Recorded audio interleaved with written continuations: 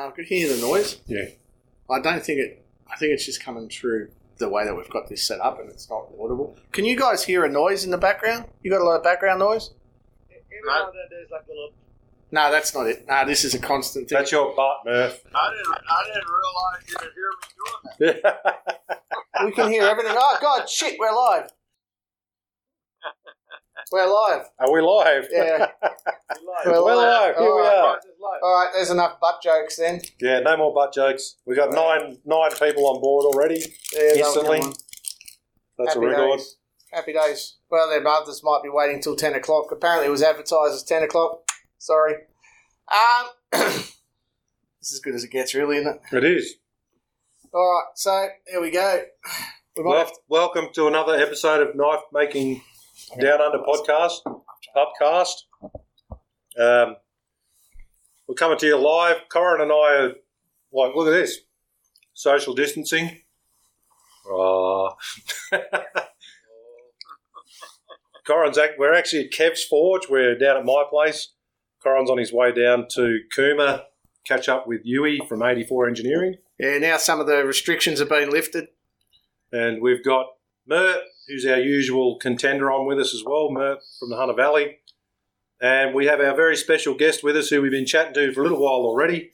We've got Steve Schwartzer, all the way from North Florida. Yeah, hanging out. That's in America. That's in America. Yeah. It is? Yeah. America. You got a Florida man on our podcast. They say, what do you do in Florida? I said, we kill things and form our own government. That's what we do. Well, there we go. So Steve, thank you for joining us tonight and being our special guest. I think you'll agree at the end of this that we're the special ones. Yeah. But not in a good way. We're special and you're our guest. I think I owe the listeners an apology. I got drunk last time and just decided to end the podcast. Yes, that was me. Yeah, it's not a coincidence that Corin is at my house. He was reprimanded and told to front up and I would take care of his behaviour in person based off last week where I didn't show up myself. Yeah, cracking. So thanks for joining us. So Steve, Yeah. I imagine there's a few people listening who may not know who you are, though. That's hard to fathom. It's hard to fathom, but let's educate them. Tell us a little bit about yourself in a nutshell. We can ask some questions, but you want to do it that way? Yeah. We're going to ask some questions. All right. Well, good. All right. Let me ask you this. How many of these people know Henning? They all know Henning, but that's because he crashes the podcast every week. We're kind of... Yeah. Henning's... I taught Henning everything he knows. So there you go. Right. So you're the man responsible. There you go. Yeah, no, I've been doing this for 50 years now, and I really enjoy it. And at this twilight end of what I do, it's especially rewarding because I've started teaching a lot more and a lot of the little subtle techniques and stuff that I use and the way I do it. It's not a wrong way or right way, but the way I do things. It seems to help people, and you can push people way ahead by teaching, and I enjoy it. That's everybody thinks I went to South Africa to teach, but I went to South Africa to learn. One of the things about Henning, he fits knives together in a very unusual way, and he is good at it. You look at his keyhole stuff and all that. That's what I wanted to learn now. I came over to learn, and anywhere I go, every day I learn something new. Have you looked in the mirror, mate? You're too old to learn. No. I am? Let me look. Yeah, stop breaking the rules. Yeah, I got this half a sheep on my face, and because it's my COVID mask, I just pulled it off.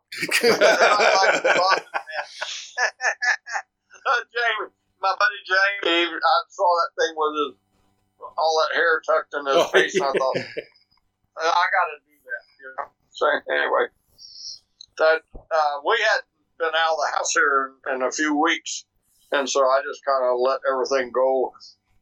And then I got actually it was a physical notice from my wife to clean up, and I thought, well, I guess I better. Well, anyway, so there you go.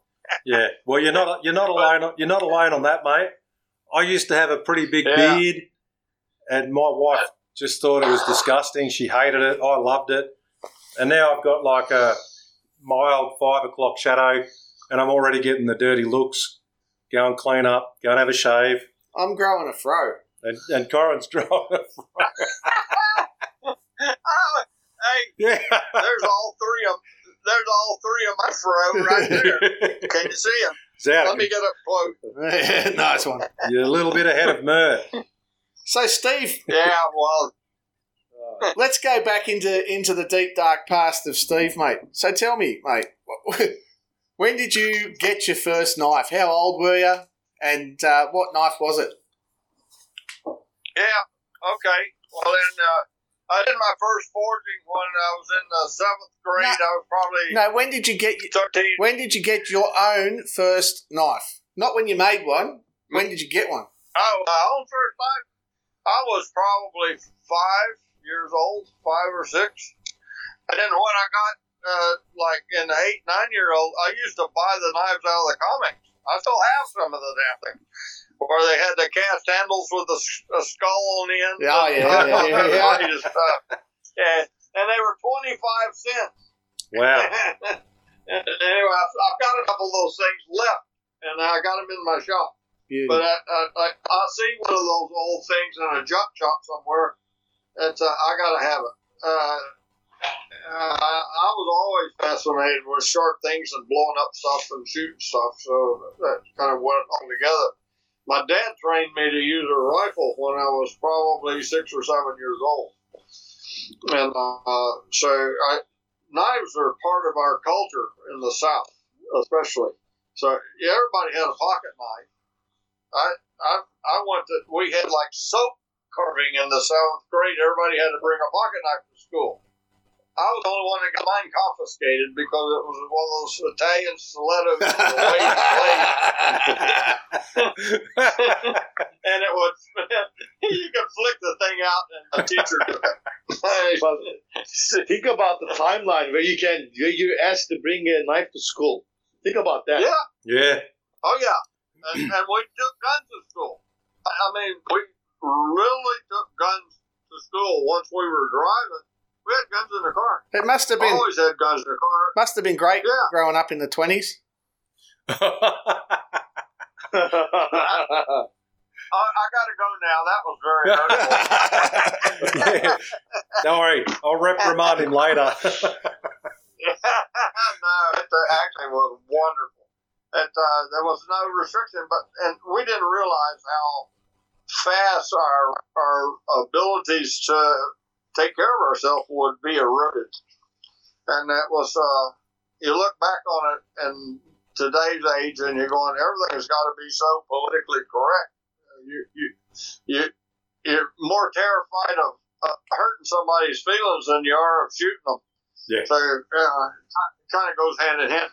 But we used to get horseback. I had scabbards for my rifles and pistols on my belt. We'd get on a horse and ride for 20 miles, 30 miles, hunting rabbits and stuff. It was wonderful. Whereabouts was this in the South? Whereabouts were you? I was in Texas at the time, in Fort Worth, Dallas area. Oh, yeah. And we were in a little city called Pantego. It was a little incorporated city that was in the middle of that metroplex. Now that's all concrete. It's houses and concrete. And it's butted up. It's like any very dense urban area now. It used to be all farmland, all cattle ranches and stuff, and now it's all covered up in concrete. Yeah, it would have changed a bit. Yeah. All the places where I grew up and roamed, it's all houses and housing estates now. That's it.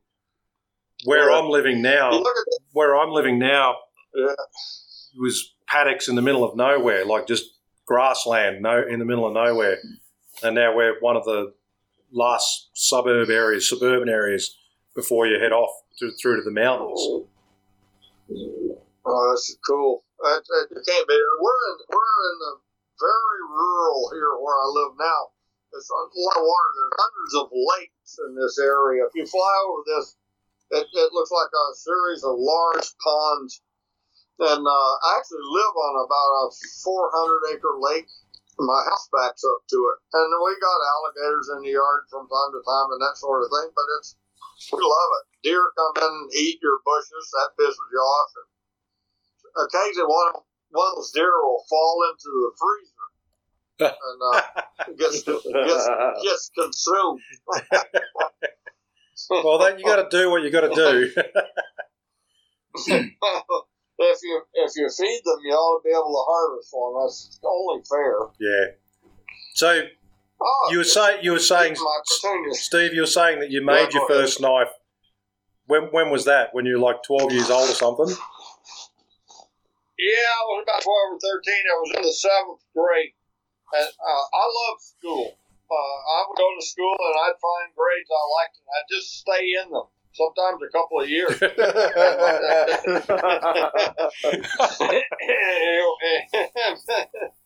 nah, forged a chisel. They actually had a shop where you forged. And you had a wood shop, you could make things, and you had a forge shop, you could forge things and learn to machine by hand and that sort of thing. And I did that, and then that went away. As I went into high school, all that stuff got shoved to the side.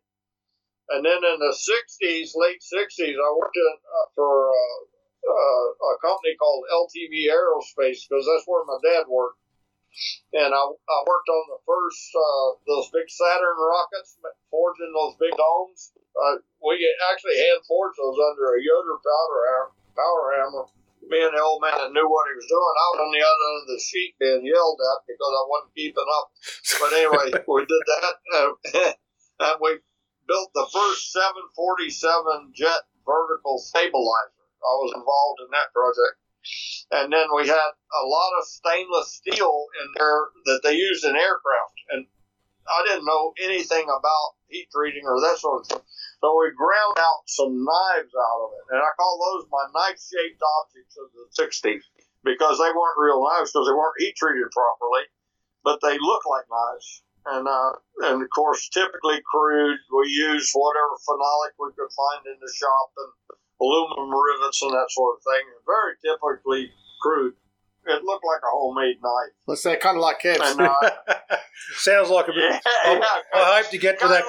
I hope to get to that quality in a few years. Yeah, it's kind of like Henning's work. It's a little rough. Well, I look to Henning for inspiration. Well, I think Steve, it sounds like a very modern. You said you're using like phenolic stuff like acrylic and with aluminum rivets and rough. It looks like an average knife of nowadays. Only thing it's missing is your YouTube page. Maybe soon. I'm building a new website now.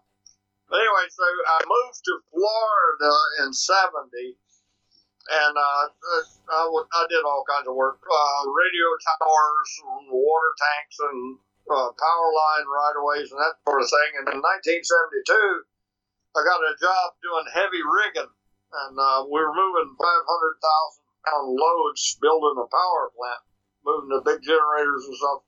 And I joined in with the Boilermakers Union in Jacksonville, at 199 in Jacksonville. And it was Boilermakers, iron ship fitters, and blacksmiths. And there were no blacksmiths in the local. There were none.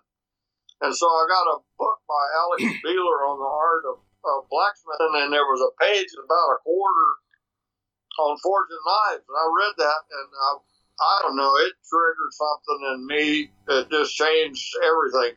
And so I went out and got me a rivet forge and an anvil and some old crosscut saw blades, and I would heat those things up and cut them out with a cold chisel on the face of that anvil. People tell you can't destroy an anvil. I can destroy an anvil. I didn't know any better that I was supposed to cut on this other face anyway. So I turned my anvil into an embossing die. Everybody goes, well, I'm making a brute to forge. Well, all I had to do was put the steel on that anvil and hit it, and it made it a brute to forge. That was some ugly stuff. Anyway, went along a little further, and I was making these big fillet knives out of this L6, this Crosscut saw blade, and selling them for the enormous price of $15 and $20 US. And I was just so proud of myself, and the guys that used them loved them. Because they cut like crazy. And so they told me I was wonderful, so I assumed that I was. Anyway, I heard about a guy up on a job that I was working at. I was working like 115 miles from the house. I don't know what that is in kilometers, but it's a lot more of those than it is miles. But the guy's name was Bobby Tyson, and I found it. He was a pipe fitter, and I was going to be a pipe fitter, but I had to be a boilermaker because they found out my parents were married. Anyway, I went up. I went up to Bobby Tyson. And I said, "I hear you make knives." He said, "He's a real humble guy." He pulls out this beautiful pocket knife, and it clicked and clacked and did all the things it was supposed to do. And it was made out of some kind of magical steel called D2 I'd never heard of. And so he made a mistake. He said, "Let me see your work." And I said, "Oh, you don't want to see this." Anyway, so I started backing away from it. And I didn't want him to see that bunch of ugly stuff I had in my pocket. And anyway, he convinced me to show him, and I showed him. He said, "You don't have books on making knives." I said, "There are books on making knives? You're kidding. I thought I was the only knife maker in the world." And he said, "There are books." And so I said, "Where do you live?" He said, "Jacksonville." I said, "Not in the street address." And he made the mistake of giving it to me, and I moved in with it. Anyway, he was very kind to me, and he opened a shop to me, and in one weekend he moved me ahead on my finish work 5 years. And then as our friendship developed, I had a younger sister that was dying of cancer, and she wanted a pocket knife, and I had never made a pocket knife. So Bobby could make 2 of those things in a day. He was that good. And I went to him and I said, "My sister wants a pocket knife and I need help." Anyway, he helped me make that first knife, that first pocket knife. I presented it to her, and I was happy about that. And then I probably made 40 more before I made one that you could open without having somebody a set of pliers over that thing open.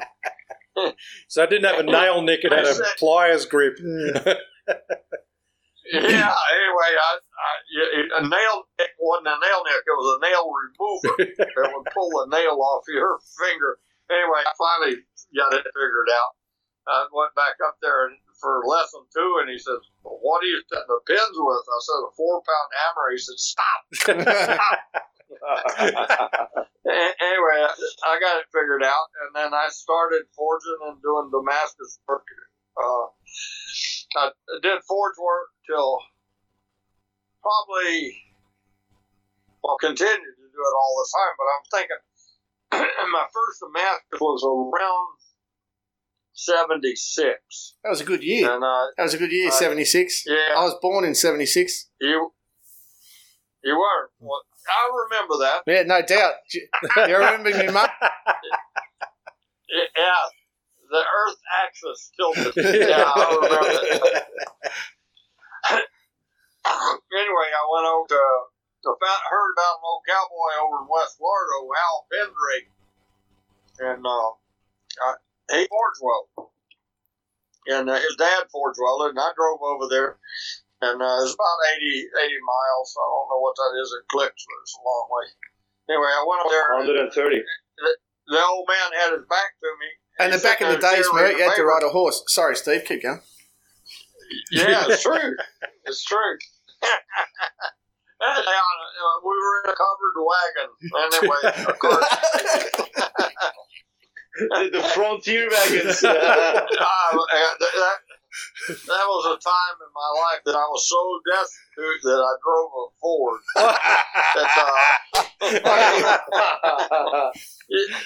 You could find them abandoned on the side of the road anywhere. It was just a matter of trying to get it going. Anyway, Do you know what Ford stands for? Hey, Do you know what Ford stands for? fix and repair daily. No, Fault of Research and Development. My wife is a Ford fanatic. I got to write that down. Anyway, so I started pattern welding, and it just went crazy. It was just fun, developing a lot of techniques, and I didn't want to do the ordinary patterning. I wanted to do something extraordinary. So I began to study ancient Egyptian glass and barrel making process that they had in Liège, Belgium. And they had a gun barrel museum in there where they were stacking all these rods and making pictures and names and dates and all that stuff, these little square rods. And I wanted to see that, but the museum was kind of shut down and they wouldn't let you take a picture in there. So a friend of mine that was on a traveling thing in Europe, and he bought a Pentax spy camera. And he went in that museum and he photographed everything in there. I still have the slides. And so it gave me kind of a stair step, into the construction. And then I began to work from there to develop a lot of images. So it just kind of built on itself. It's fun. I love it. I go out there every day. I'm excited to go to the shop. Yeah, that's awesome. So you're always from the rumours, mate. You were like one of the pioneers of canister Damascus. Is that the case? That's a fact. The canister stuff. There was another group also doing it, fooling with it, and I don't know when they started, but Daryl Meyer and Bill Farini and Jim Wallace, they were doing serious Damascus pattern research up in Carbondale, Illinois. And what we did with the canisters is there's a system called HIP. It's hot isothermal press. And that's where you put a can around your material you want to bond, and you put it in a chamber. You pull a vacuum on it, seal it up, put it in a chamber, and you run 20,000 to 30,000 psi of argon in there at temperature, about 2,300 F or a little higher, and it consolidates this up perfectly. Those machines cost $250,000. I couldn't afford one. So I figured that I would make a poor man's model of this. And so I began to put things in canisters, and then first I took these Freon gauges like you used to put refrigerant in cars with, and I made a tube and I put it on the can and I purged that and got all the oxygen out. And that's the key to any of it. And I got the oxygen out, and then I would forge the thing. I would keep a little positive pressure. Well, it didn't take long to find out the minute you started forging it, if you had vacuum on there, it would suck oxygen in there when it cracked, and so defeated the purpose. So I left a little positive pressure on it, and I was welding up stuff at temperatures. If I told you how cold it was, you would call me a liar. I'd have to show you. But I was able to do some stuff, so I was doing the canister stuff. And then what nuclei off of that was I discovered powder metal technology, and I adapted that into canisters. I was the first one to do that. And Harold may have been doing canisters at the same time as me. I don't know for sure, but I assume that he was. And so we were both utilizing these techniques, but the powder, I was the first with the powder metal technology. So what were you doing? What were you doing that was different? Yeah. Well, what happened is I got introduced to powder by a guy named Gary We all remember who introduced us to powder the first. Sorry, keep going. Yeah, Goran's thinking about the first time he was introduced to powder, and it didn't end well. Yeah. I learned how to do that from Gary Runyon. He was a head guy for Teledyne, and they made all kinds of stuff out of powder metal in the industry. And I met him the first time. He was up at Batson's first hammer-in, and that he had at his house. It's now they have this big event every year, but this year COVID took that out. But anyway, he was trying to wick borax and nickel powder into a piece of cable. And I've been doing canisters for a few years at this time, and I went up to him and I looked at it and I said, "Can you help me?" And I said, "Yeah, get a piece of pipe. We'll put that thing in there and cap it off. It'll weld." And it did. And so I went up there to his shop at Teledyne and taught a class on making knives and looked at all the powder. Well, that led to me wanting to do a signature, my actual signature in a piece of steel. Now, block letter signatures have been done for a couple hundred years, but an actual script signature, my actual signature, I still have bars of that stuff in my shop. But I had a friend of mine that had a wire EDM, and he cut my name out. And of course, with the big, the laughable part is my parents wanted me to be a doctor, so I just learned to write like one. Yeah, my wife too. It was, Hi, darling, if you're listening. Terrible. I had these big loops, and in those loops are little pieces of material that had to fit in back in there. And so he cut this thing out, and it was in a 2-inch block. And I looked at it, and I brought it home, and I was trying to stick these little pieces of 10,000 feet down in that damn thing, and it wouldn't go. So I went back to him, and I said, "Cut this thing in half. I'm going to use it as a forging. I'm going to push this up in there." And he said, "Okay." So he cut it. Well, when I put it in a press, I destroyed the damn thing. I'm going to paraphrase Joe. Joe was very colorful with his language, but I took it back over there to him, and I said, "I had a problem." And I think what he said was, "Golly gee, I wish that had." Yeah, I can imagine that. I think I've used those words before. Yeah, but it took about a half hour for the steam to stop coming out of his ear. I said, "Can you cut another one?" And this takes forever to do this thing. It's a lot of wire time. And I think his response was, "Sure, I'd love to." Sort of. Anyway, he did. And he got it, and I went to pick it up, and we're sitting there looking at it, and I'm sliding these bits in and out. He said, "Too bad we can't pour that in there." And the process nuclide right there in my head, I said, "We can." Anyway, we bought this drum of nickel powder, and I filtered that powder down in that thing and welded it, and it came out perfect. I still have pieces of it. That's awesome. And so that was the start of the powder. And then I found out later on I was working on a project, and I've been using this burned stainless steel foil. When you get all this sacrificial material, then you've got to get it back off after it welds. And you need sacrificial material to keep your image straight. So you've got to be inside the billet about 70%, so you don't distort it with a hammer or a press. And you want to keep the image clean. And so I was using the stainless steel foil because nothing can weld to that if it's done right.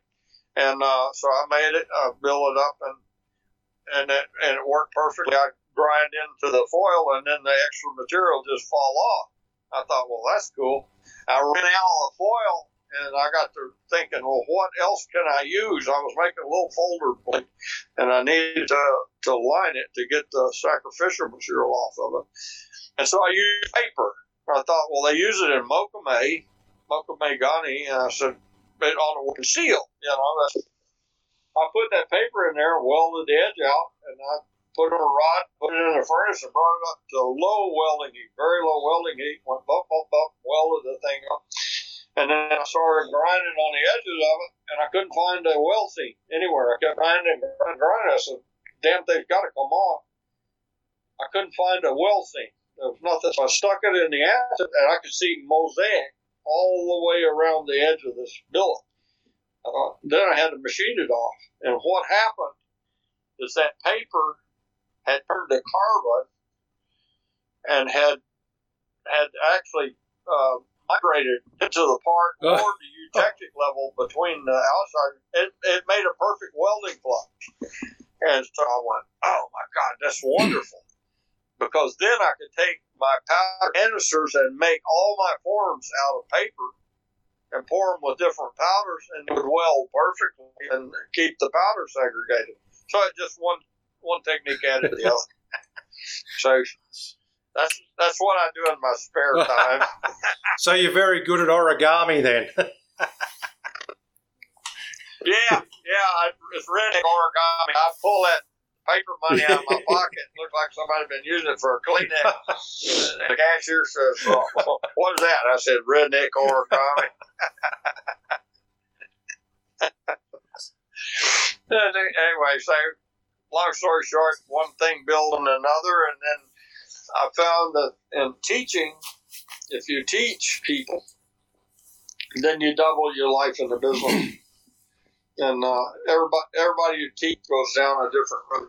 And you do not have time to follow all paths. But if you've got this stream of students out there, they're feeding back into you. And it just makes growth. Wise words, mate. Wise words. Share the knowledge. We have to say that when we see the depth of knowledge, especially over in the US, and those that are actually teaching, sharing that knowledge, it makes the guys over here in Australia pretty envious of what you guys have got over there. When we see, for example, like at the moment, Bill Burke and Rick Dunkley are running a Damascus liner lock course, and when we see those guys advertise that, and people go, "Oh, I'd love to get there, but I have to fly over." People in Australia, we're just going, "We'll fly over. We'll fly over." It costs us a lot, and we have to get there. But when look at the domestic airlines and stuff in the US and the opportunities for people to learn, nothing like distance isn't a thing over there. And it's funny when you see the locals go, "Oh, it's too far to travel." We'd probably give half an arm and half a leg to be in those positions to be taught by people like yourself. Well, Kev, we already did it, right? You went to Bill. I visited Bill like 4 years ago. Yeah, we already done it. Well, I did an impromptu liner lock class with Rick Dunkley. That was amazing. And like I said, I was probably in awe too much to really take in the information because of where we were. He is brilliant. Him and Bill Burke are some of the most outstanding bladesmiths out there. Incredible. I really love Bill's work and Rick's work. I've known Rick since the 90s. I went out there in the 90s. Doug and I both went to Montana and helped them form the Montana Mafia. And I coined that term out there because they were all kind of independent guys, isolated guys, and especially that snake-eyed guy that's got them old black eyes. Oh, that Shane Taylor. You got to watch. The black-eyed patent steal and thief. You got to watch him.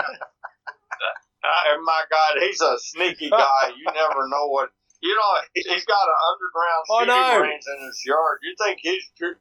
Yeah, you think he's pure as a driven snow. Nah.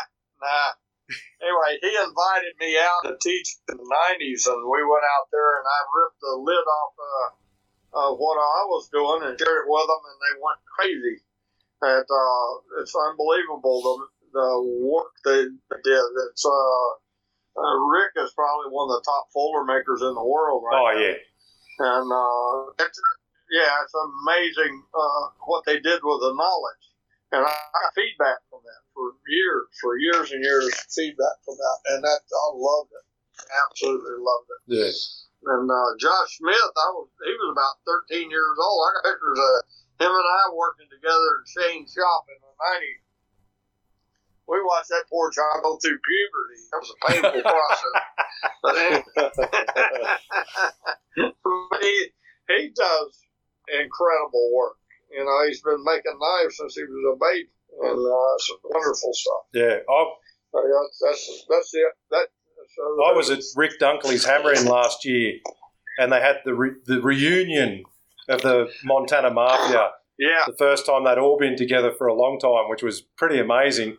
And I met Josh Smith for the first time, And, he's just a top bloke and, the information that he was willing to share. But Shane, I actually got to say I have a very soft spot for Shane. Shane and I have shared a couple of moments together. Won't go too far into detail. But we stopped at Shane's house. It's pretty effective. We stopped at Shane's house and we drank his home brew. And then they were like, "Oh, come and see the firing range under the house." And I'm like, "Okay." And we went down there and I was just like, "Who is this guy?" I'm a little scared. You should be. But it's good hearing that you've had that sort of visiting to those guys at that time because, I've seen, or we were at Rick's house. He put us up and fantastic guy. But I saw some of the mosaic stuff that he was doing with like the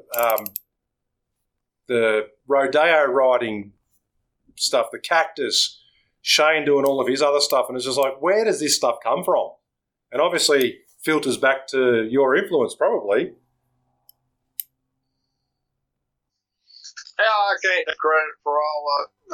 Don Fogg was out there as well. And what we did is we dropped ideas in the pot. And when you've got creative minds, they will do things with those ideas. And share techniques. And it's like all this explosion pattern and stuff you see nowadays, all that stuff was developed out there. That was after we showed them our techniques, they went along. And I think I'm going to lay this one off on Shane. The first explosion pattern was done. It's because Shane lost track of where he was making the billet, and he got the damn thing a quarter turned out of shape and pushed it, and then he had to assemble it like that. Disaster. He turned it into pudding or something. Anyway, it was fine. One time he had a blade on the table and it was obviously lettered, but it was mosaic. And I looked at it and I said, "What the hell is that, Shane?" He says, "Oh man, let's get over in the corner. I want to share something with you." Anyway, he had made this and he lost count, and it had faces in it. And of course, the faces got so tiny that you couldn't articulate with your eye what they were. You couldn't make them out. And so what he did, got pissed off. He decided he'd just make a piece of letter pattern out of it.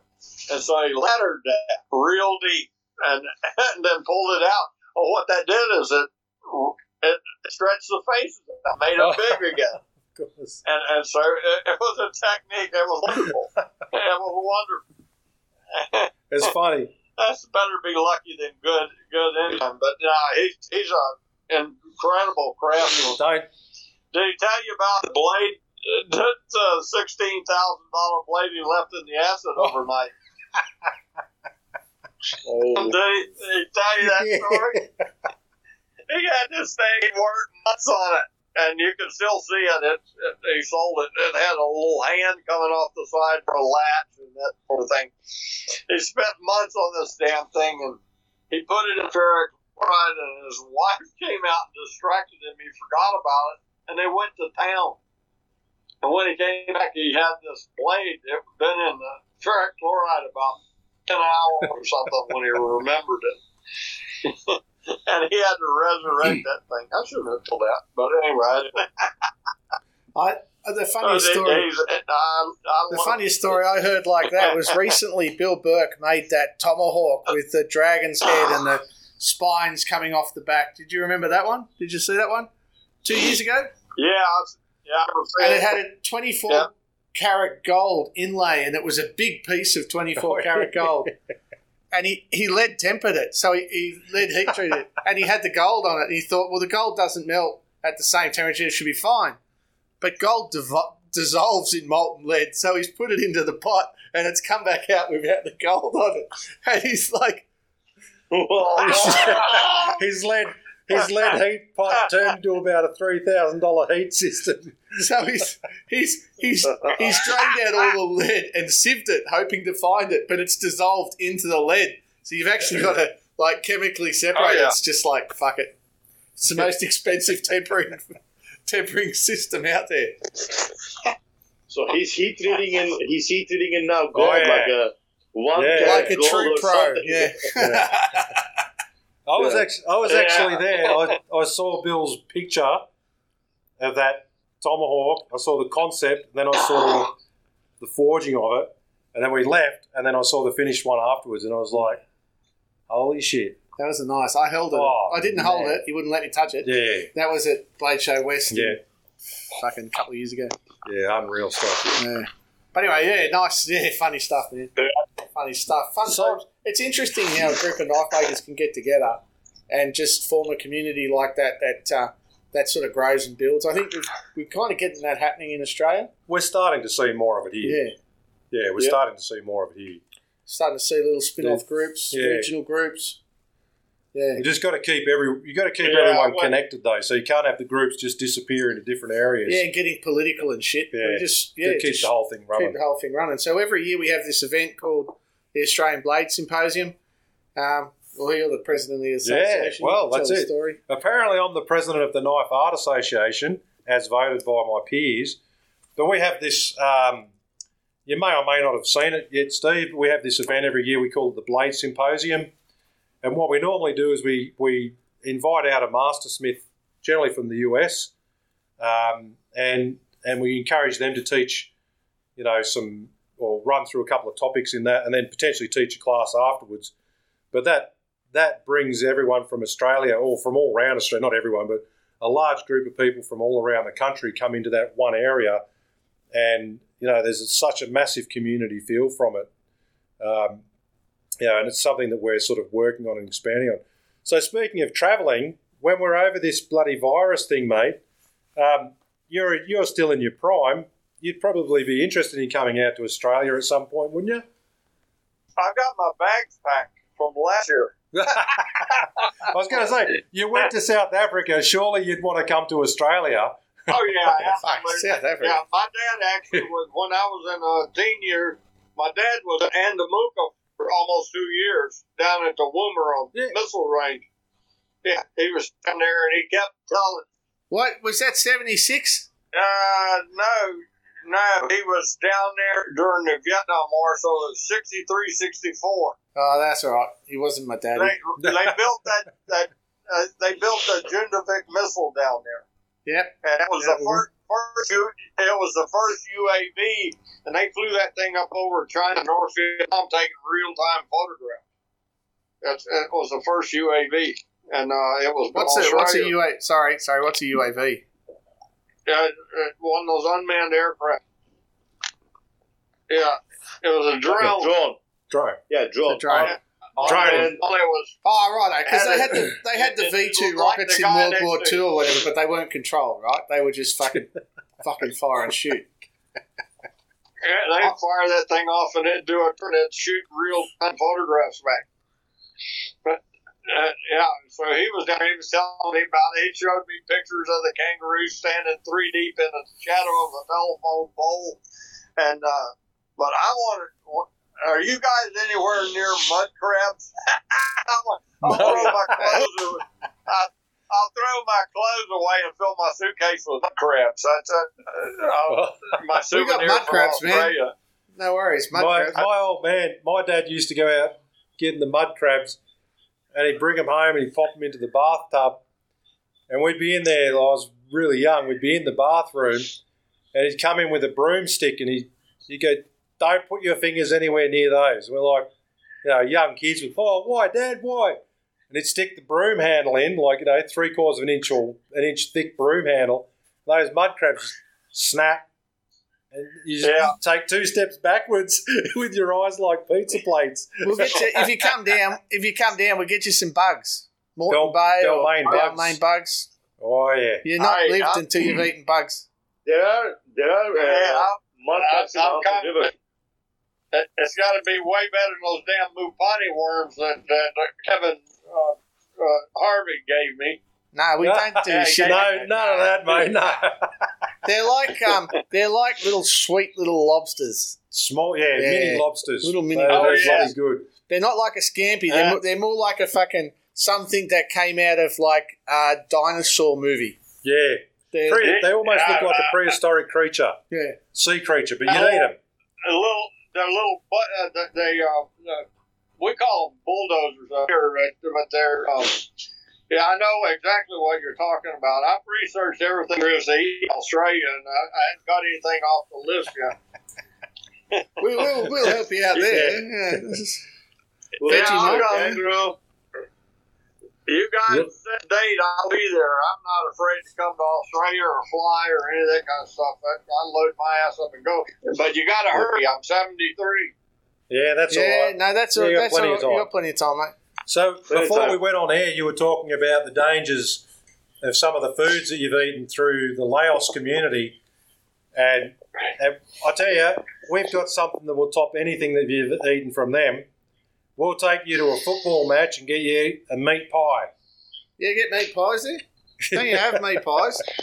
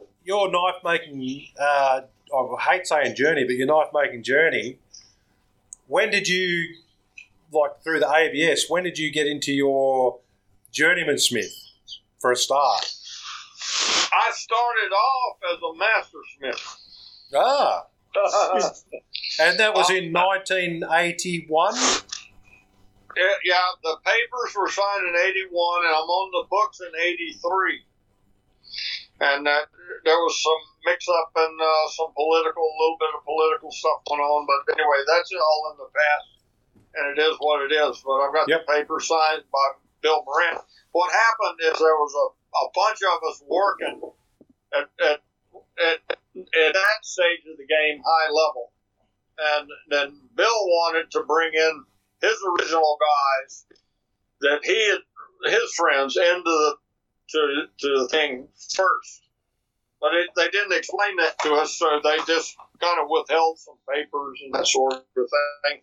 Anyway, it all worked out over time, and so it is what it is. In any organization, you've got these little rough spots and stuff, and then you work it out, or you go form your own. That's the reason you got a different church on every corner.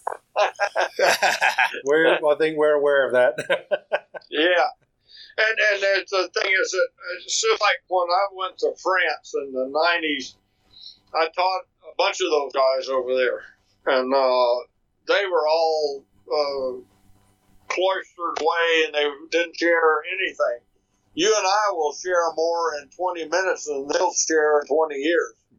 And so I went over there and broke the door down on that. I was with a guy named Dennis Lemaire, and Dennis passed now, but he showed me all kinds of stuff. Anyway, we went in and just broke that whole thing up, and for about 10 years they were sharing information, having hammer-ins and doing all that stuff, and now they're all back to fighting again. So it goes in cycles. Yeah. You know, people get jealous. But what people don't understand is I could come to your shop and study with you, and I could be your clone. I could make things exactly as you do, but I can never be you. And I'm going to give you a prime case of it. Actually, in my talk I gave in South Africa, I talked about it. After Bob Loveless became famous for his little drop point hunter, you could go into any knife show in the United States, and there would be anywhere from 50 to 300 guys making Bob Loveless drop point hunters. And some of the guys were pretty good, and they were getting $200 or $300 for the thing. And the guys that were just really exceptional, and some of them were better than Bob, as far as quality and craftsmanship and stuff, they were getting $700 or $800 for one of those knives. And then you went over to Bob Loveless's table, and he's sitting there being irascible and getting $2,500 a piece because he's Bob Loveless. And so that's the thing is everybody. You can only make your own work. If you're guarded and jealous about what somebody else is doing, you better find another trade, because anybody be you, even if they copy your design. It can only be a copy of your design. You get wound around the wheel of that, and I did. I'm not speaking out of turn here. I'm not pure as a driven snow by any stretch of the imagination. I had a guy copy my work and win a huge award with it. And then I was young, and I got incensed about it. We had a little tit for tat. And then when I finally saw what he had done, if I kept my mouth shut, I could have kept all that drama out of it and not alienated the guy and all that sort of stuff, because it didn't matter. It did not matter. The only person that can do my work is me. And that's the only person I'm in competition with. If you're in competition with the guy down the road, or afraid the guy down the road is going to steal a customer's stuff, you better get your act together and get your product better. Well, no one in the world can do what I do, because I don't even do it. Yeah. That's it. You got to have a story. And one of the things I use as an example for that, there was a guy in California, he's passed now, his name was Phil Hartsfield. And the guy was a marketing genius. He'd take a flat bar of friggin' A2, and he'd grind a chisel grind off of one side with 60 grit scratches. He'd treat that thing and wrap the handle in paracord and dip it in epoxy. He had a Japanese movie star cut a helmet with it. And he had people lined up at shows selling those things for $8,000 US a piece. Whoa. And they were fighting over them and crying over them, and it was nothing. It wasn't about the object, it was about the story. Yeah, and that's what most people don't get. You got to have a story. Look at Henning. He could tape $1,000 bills on his stuff and it wouldn't sell, But he's got a story. That's what I'm doing wrong. That's where I'm going wrong, see, because I don't have a story. I've just got excuses. Well, sometimes Henning has the best story. Henning has the best story. He's like I'm the Shrek of South Africa. I make knives. Yeah. I love that guy. He is brilliant, absolutely brilliant. He's like a younger brother. And The other saying that goes around at knife shows is people don't buy the knife, they buy the maker. Yeah. It's true. It's very true. If you're sitting there, you love you, bro. Yeah. If you're sitting behind your table, most of these guys will sit in a low chair. They're looking up at the guy that's coming to his table, and in between reading their phone or reading a damn book or something, and that guy walks up and goes, "Well, hell, he doesn't give a shit whether he sells anything or not." Well, no, you stand up and you look them in the eye, or if you're like me, about 2 or 3 hours of standing up, your knees are screaming, you get a high chair and you sit up so you're looking the guy in the eye. And the guy says, "Well, how much is that?" And I said, "How bad do you want it?" He said, "Yeah, well, you don't have any prices marked." I said, "Well, I don't know whether you deserve it or not." Yeah. And I said, "You're not paying me for that. You're paying me for the block of time that I won't get back that I put into making that." And that's where your value is. It's about that time you won't get back. You've spent that time. Time is It's something not you don't even get the back. value that you spent making that knife. It's the time that you spent learning the skills and techniques as well, right? People undervalue that. It's those years of not making anything fucking good as well. You know, none of us started off as masters, well, except for maybe Jackson and a few other people, but most people don't. And that's a fact. That's an absolute fact. That's people get so jealous of things that you go into a knife show and there's hundreds of different kinds of knives, and it's because the whole idea of the creation is subjective. What's beautiful to one person, not beautiful to another. There was an old guy. His name was Weston Senior. He was a World War II vet, and that guy could forge weld anything to anything. And I know what his secret was. He could literally weld galvanized chain link fence to a piece of stainless steel. You never seen such a mess. He showed me a Bowie knife one time. He said, "Look at that little bright dot there." I said, "Okay." He said, "That's the end of a 51 Ford push rod. They got a lot of chrome in it." I went, "Okay." But he had a story to tell, and he was selling those old Bowie knives. The handles didn't fit, big epoxy joints. $2,500 a piece. He sell 10 of them in the first of a show.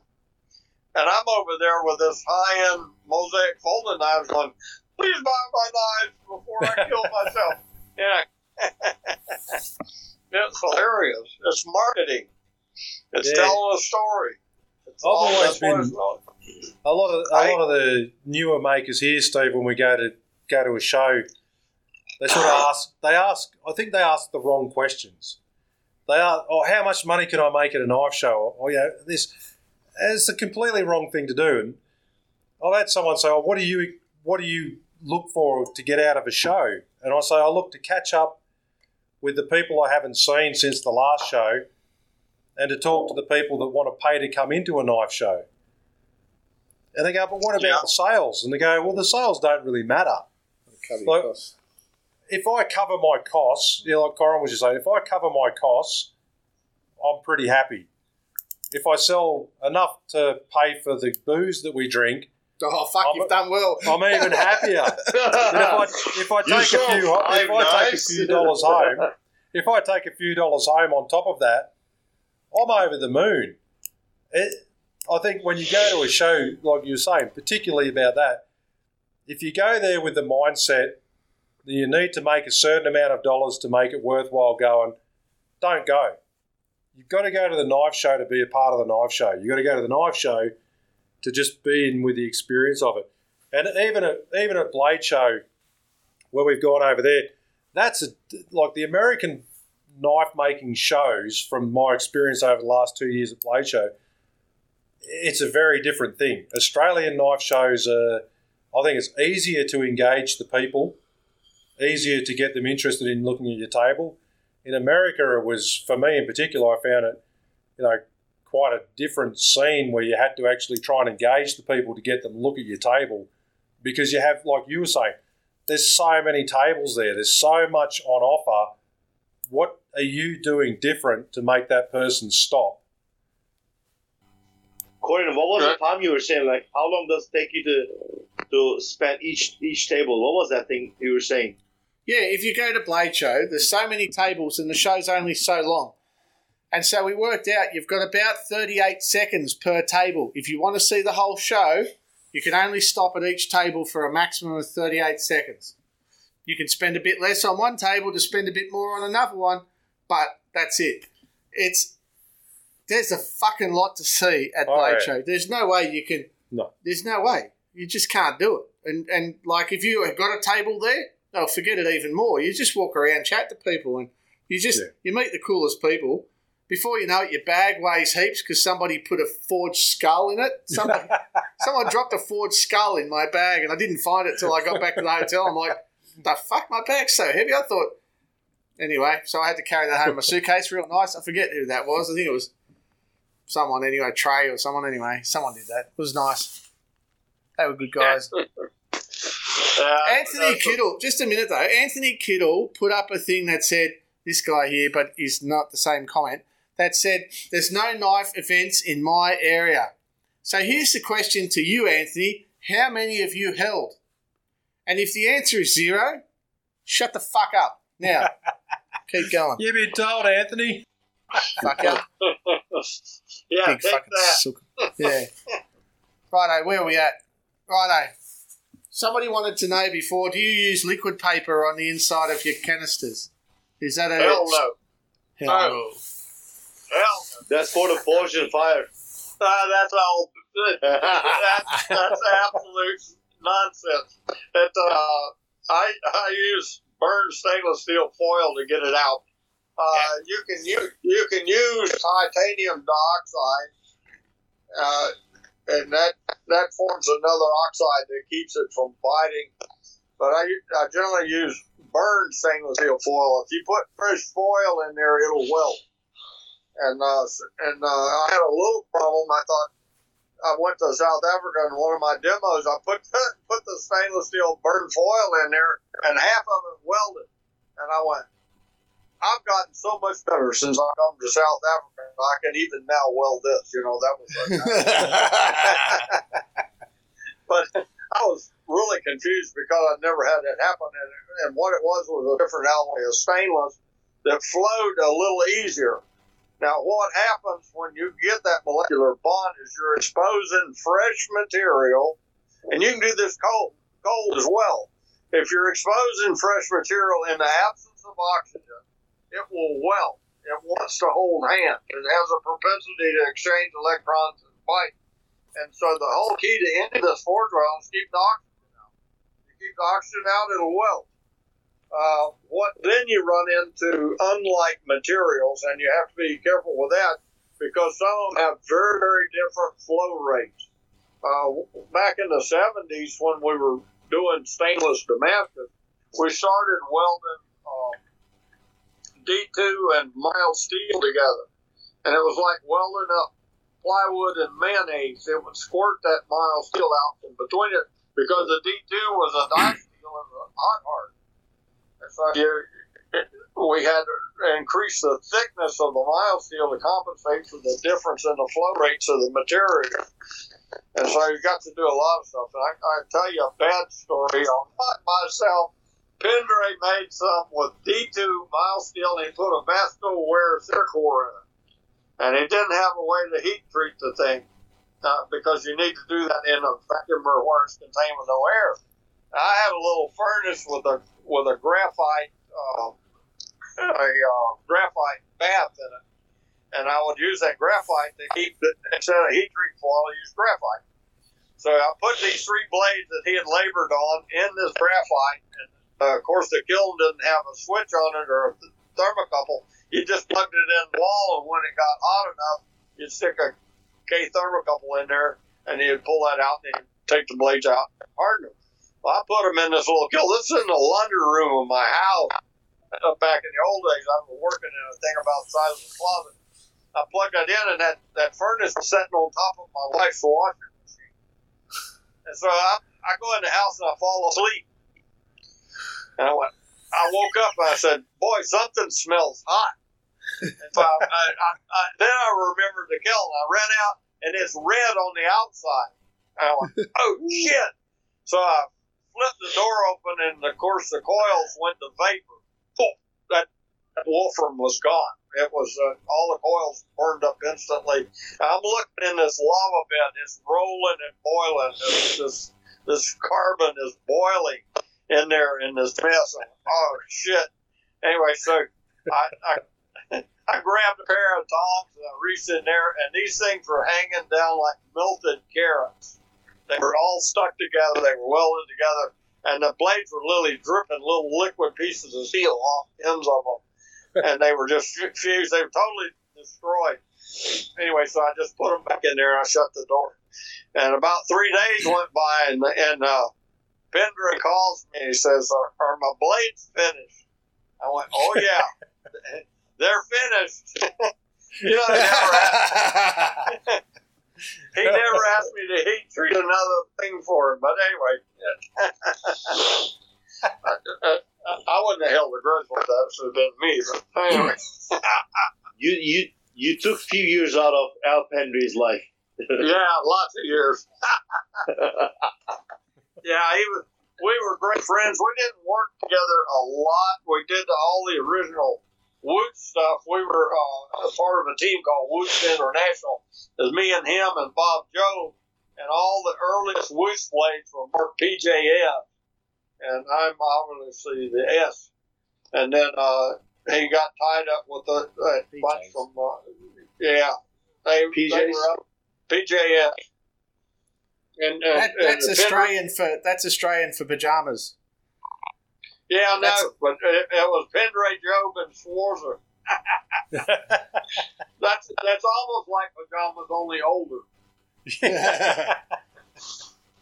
Ours had button flaps in the bottom, so you didn't have to pull them off. No Velcro then. Onesies.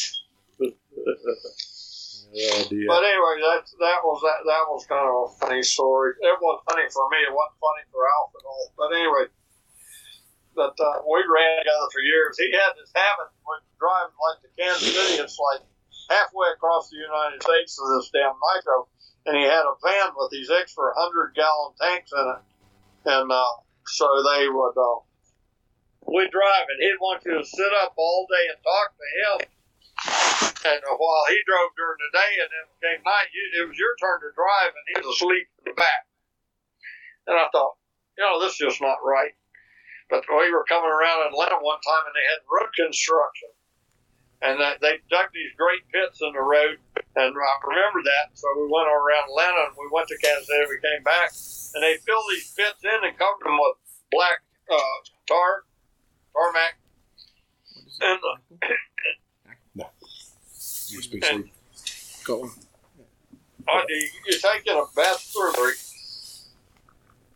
Sorry, I'm just gonna. We just got a little bit of. We're hot spotting the Wi-Fi from my phone.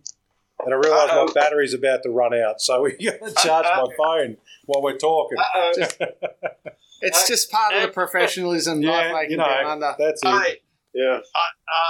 In the old days, we just would have gone flat. I'm used to this. My wife doesn't let me talk at all. Anyway, did you hear that, love? Take a photo. She's talking to me. I go, stop. My phone's dead. Like, what? I love you, honey. Yeah. Mine Anyway, doesn't listen. we're coming back, and they patched these big holes in the road with blacktop, and it's raining, and my night vision wasn't all that good. And we're coming around, and Alf's asleep in the back of this van, and I think I'm driving off in one of them holes, so I put both feet on the brake pedal. I locked it down, and he came from the back of the van and hit the back of the driver's seat, and then I realized it wasn't a hole, so I jumped on the gas, and it threw him back against the back of the van. And he started screaming. He said, pull over. He said, I said, I can't. We'll be killed. He said, I don't care. Pull over. I'm driving. he wasn't going to trust me to drive any further because I dodged the damn imaginary hole. Anyway. Oh, that's nothing. I went sideways onto the wrong side of the road one year going to Adelaide. True. Yeah. Ooh, that was a bit of a mess. Yeah. Anyway, anyway, next story. Next story. So, Steve, Yeah. when I went and had a little bit of a... Actually, there was... Let's go back Stalk. just as... Yeah, I stalked you for a little bit. But let's go back just a slight period of time when we were doing the push-up challenge. You remember that? I know you remember that. Yeah. And out of the dark comes this old codger, Steve Schwarzer, knocks out, I don't know how many, was it 30 or more push-ups? Yeah, 30. Didn't raise a sweat. And I'm thinking to myself, there's something about this guy. He's not telling us the whole story. So I stalked you, and I had a look at your website. Now, you, outside of your knife-making prowess, you also hold a lot of accolades in powerlifting. Yeah, 8 world records. We have a fellow listening to us at the moment, and I saw one of his comments just before, Blair Walker. Blair's a bit of a powerlifting fella.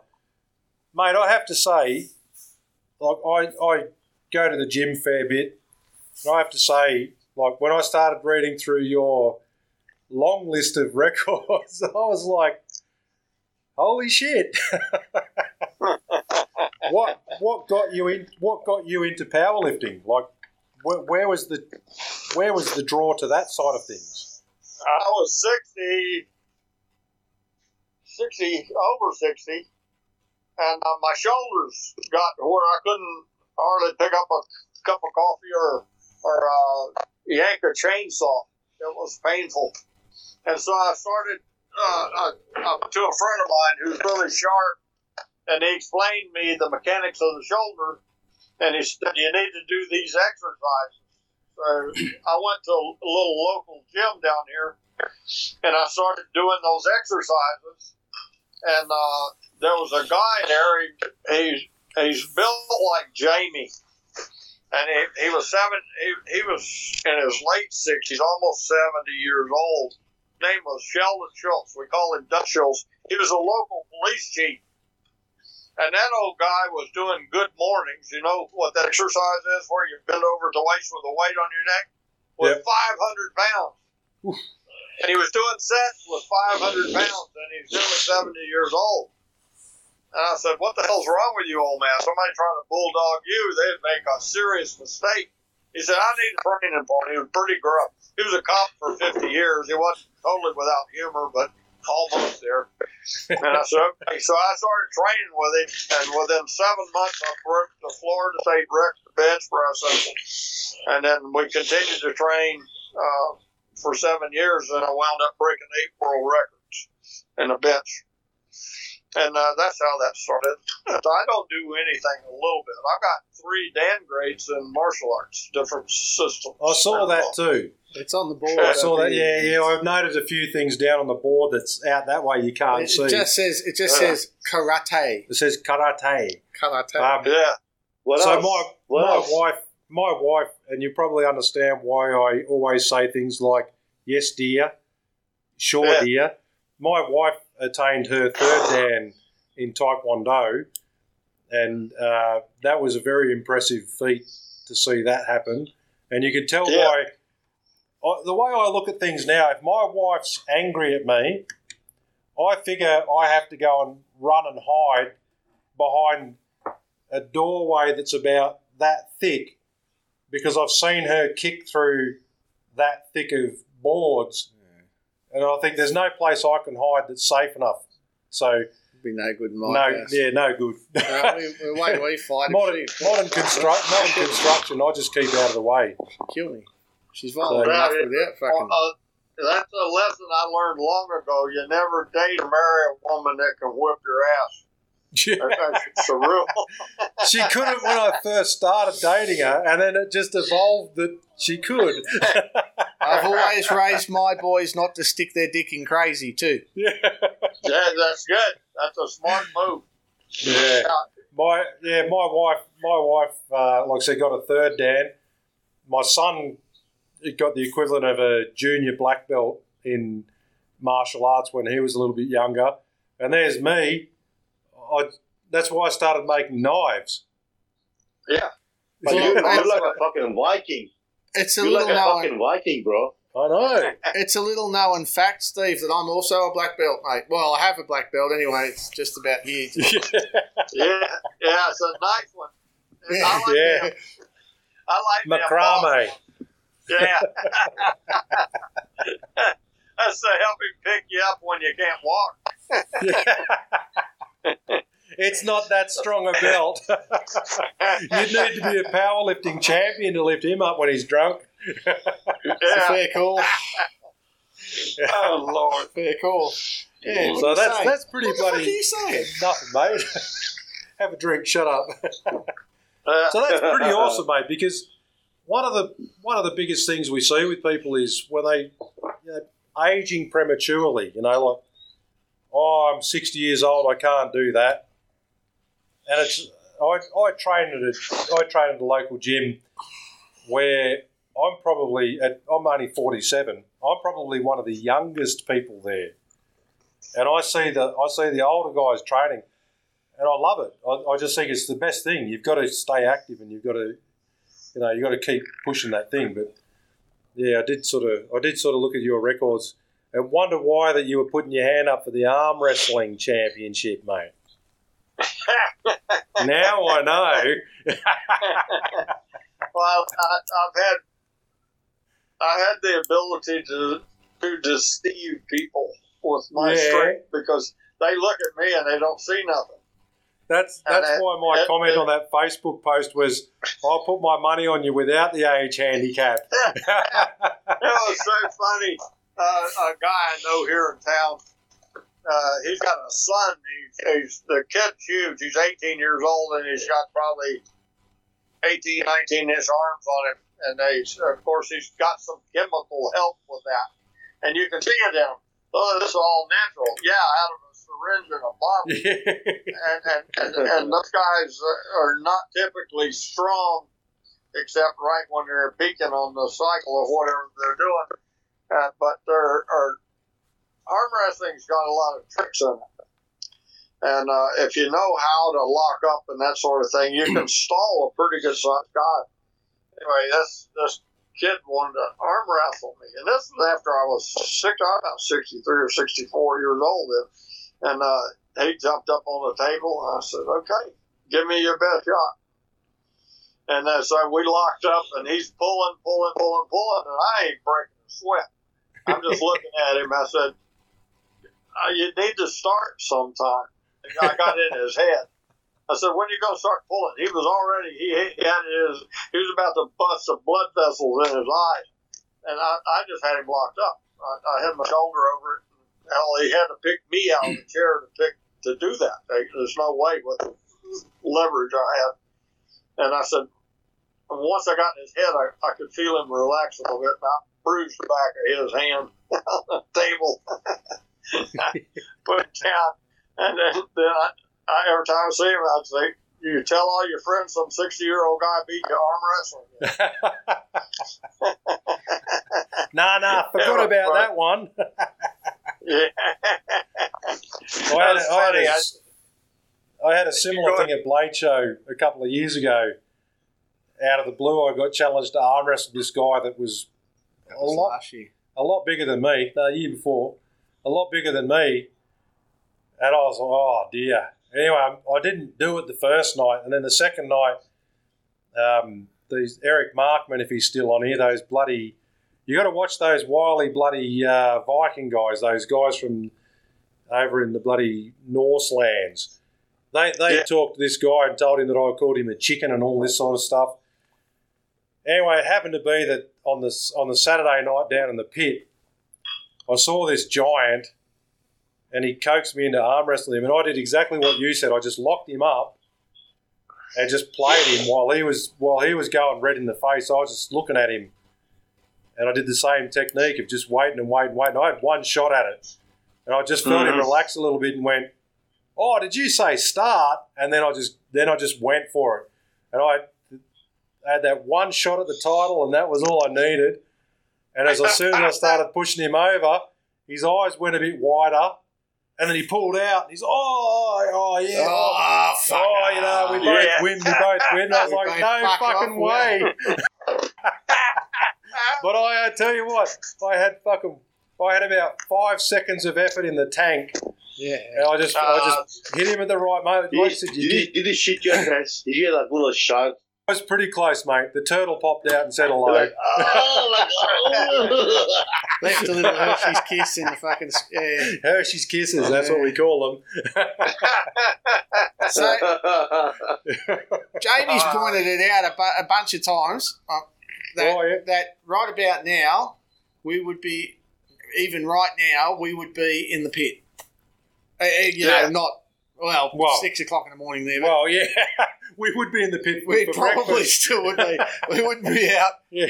But anyway, so we're missing Glade Show because it's closed. So we'll just have a minute of silence. Yep. That'll We do. won't even have a minute of silence. We've just done it. Steve, there's another thing, because we talk about Blade Show a bit, because those that haven't been there don't understand the impact that it has on, especially as an Australian visiting. On the Knife Maker And site. so there's a rule, apparently, that the listeners made up that every time that I say Blade Show, they have to drink. So I love talking about Blade Show because it just means our listeners get drunk and want to listen even more. or turn a blind eye to the stupidity turn the volume down. That's the reason they put what was your trigger word? That's where they put all that salty peanuts and stuff on the bar. Oh, The more yeah. you eat, the more you drink. You gotta get it. We don't need the peanuts. We don't need no salty peanuts. Fucking Jesus. They loved it at Blade Show down in the pit on a Saturday night or Sunday morning at 2 a.m. They love the Aussies because they're trying to sell all the cans of beer cheap, and they go, $2 a can of beer, and we're like, I'll have 5 of them. Bring 'em We're over. just throwing Come money on. at them. Yeah, make it rain, bitches. We don't have to get up tomorrow. We just... No, that's it. Well, we do. We do anyway, yeah. It's funny, though, with that sort of over there. But we can blame jet lag. Oh, geez. Yeah, Jeez, the jet lag. Oh, Shocking. jet lag. Oh, terrible. Shocking. Yeah, no, I think that one show, the impact of that one show and getting to meet so many variations and different people like from all around the world is just amazing. Just amazing. Corey Cunningham says lucky not to... It's great stuff. Yeah, but back to coming to Australia, you put my name on the list, and if it comes up, I'll be there. Mate, Well, yeah, well, yeah. that's what we want to hear. Enthusiasm, it counts for a lot. We've got to do it. He Well, is I've old. got one or two little tricks I can share, probably make it worthwhile. to have Don't me tell there. anyone until you get here, Yeah, unless we're well, asking you. Yeah, what I'm going to do is come down there and steal all your secret techniques and come home with them. You can make barrel knives. Teach you how to make a barrel knife. You need a couple of extra weeks. Yeah. Yeah. That'd be You might, fun. if you're lucky when you come here, you get to make a hammer at Corin's house. Yeah, well, that was unlucky, actually. Yeah. Oh, we You can know do what? that. If you come here, I'll be cooking for you. Oh, that'd be great. Yeah. That'd be great. We'll make a mosaic hammer. Jamie will make some sausage and put it in your mouth too. He'll put his sausage in your mouth. Do you know Sausage Man? You know Jamie. Jamie, yeah, I got all Yeah. his, the clever man. I got his tools. I got some of his stuff in my shop. He's great. I love Jamie. So He Jamie, looks like he's an Irish troll. something like that. Yeah. Yeah, something like that. That's a nice way of putting it. Yeah. Yeah, he come out from under the mountain. So we call him Sausage Man because at every event in Australia, he comes around with a fry pan. I think it's in his profile pic, maybe not. He comes around with a fry pan and feeds us all. You know, at that point in the show where you're really hungry and you don't have time to stop to eat. Jamie comes past with a fry pan full of Kransky. I don't know if you call it smoked wurst or something. Like brat. Whatever you call it. We don't know. We call it cheesy Kransky. bratwurst. Yeah. Cheesy bratwurst. And you just grab a handful of that shit and stuff it down your throat and keep going. He's like an angel amongst dwarves.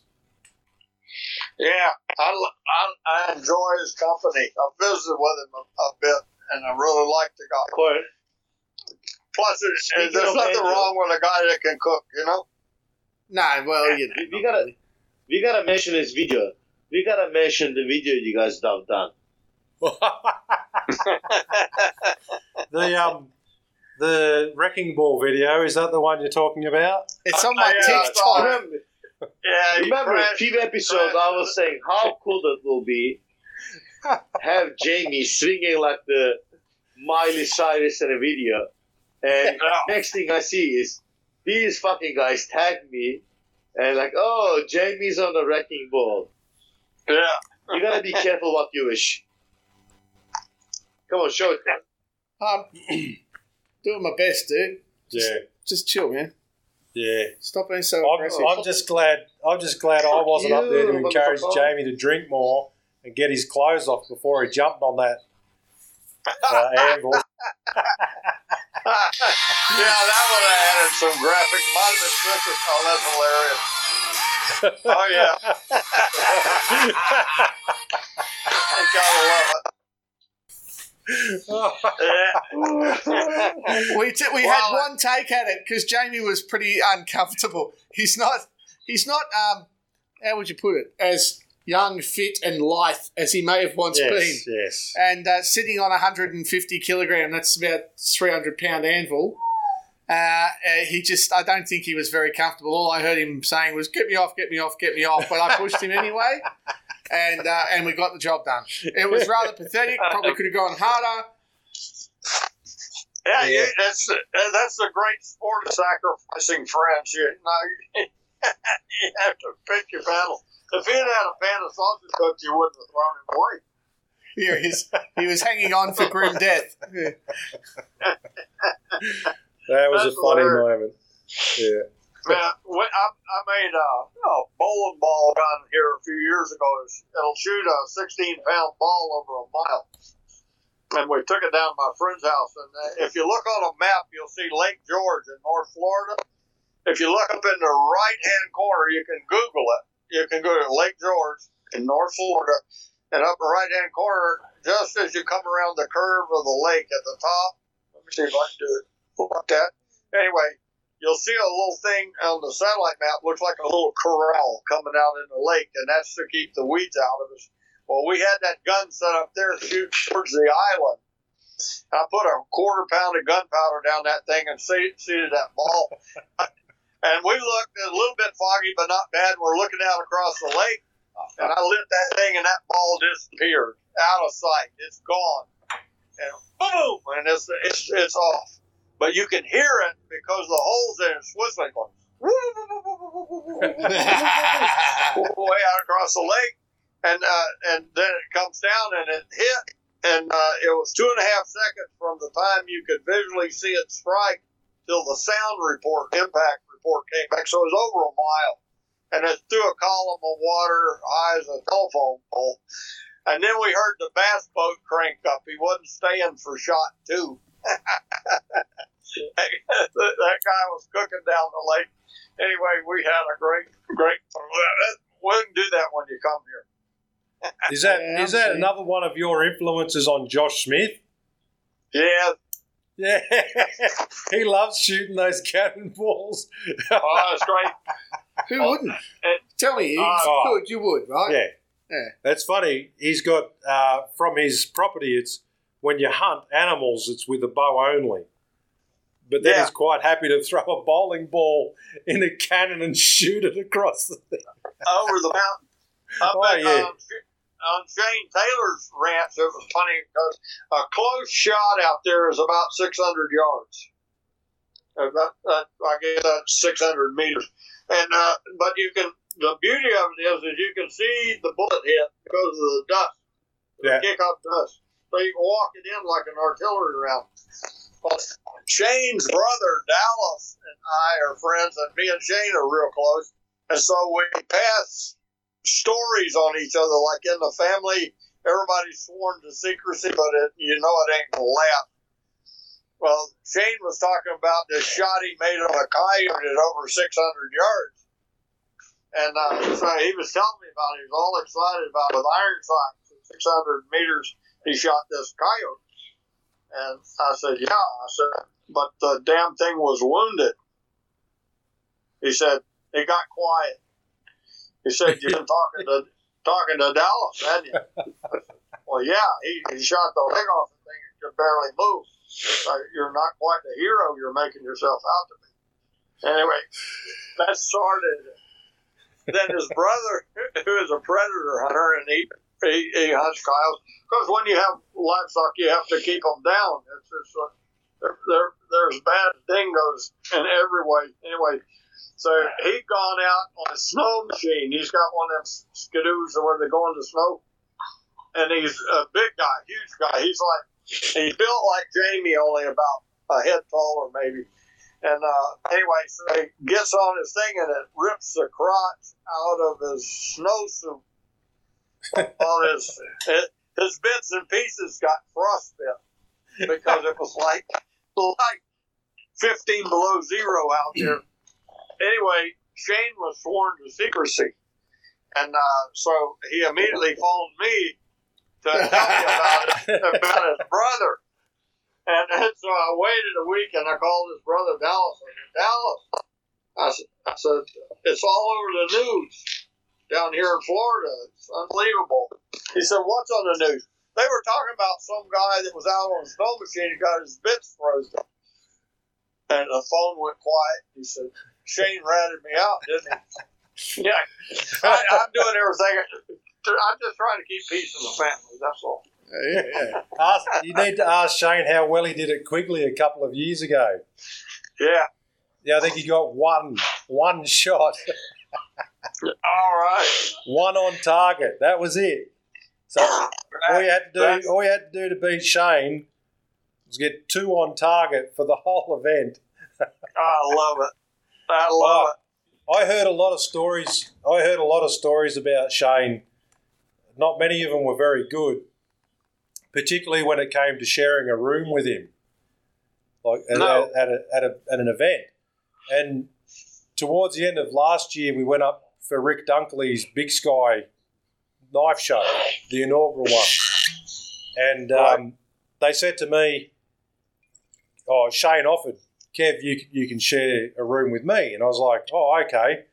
So then I started hearing all of these scary stories about people who'd shared a room with Shane, like Bill Burke and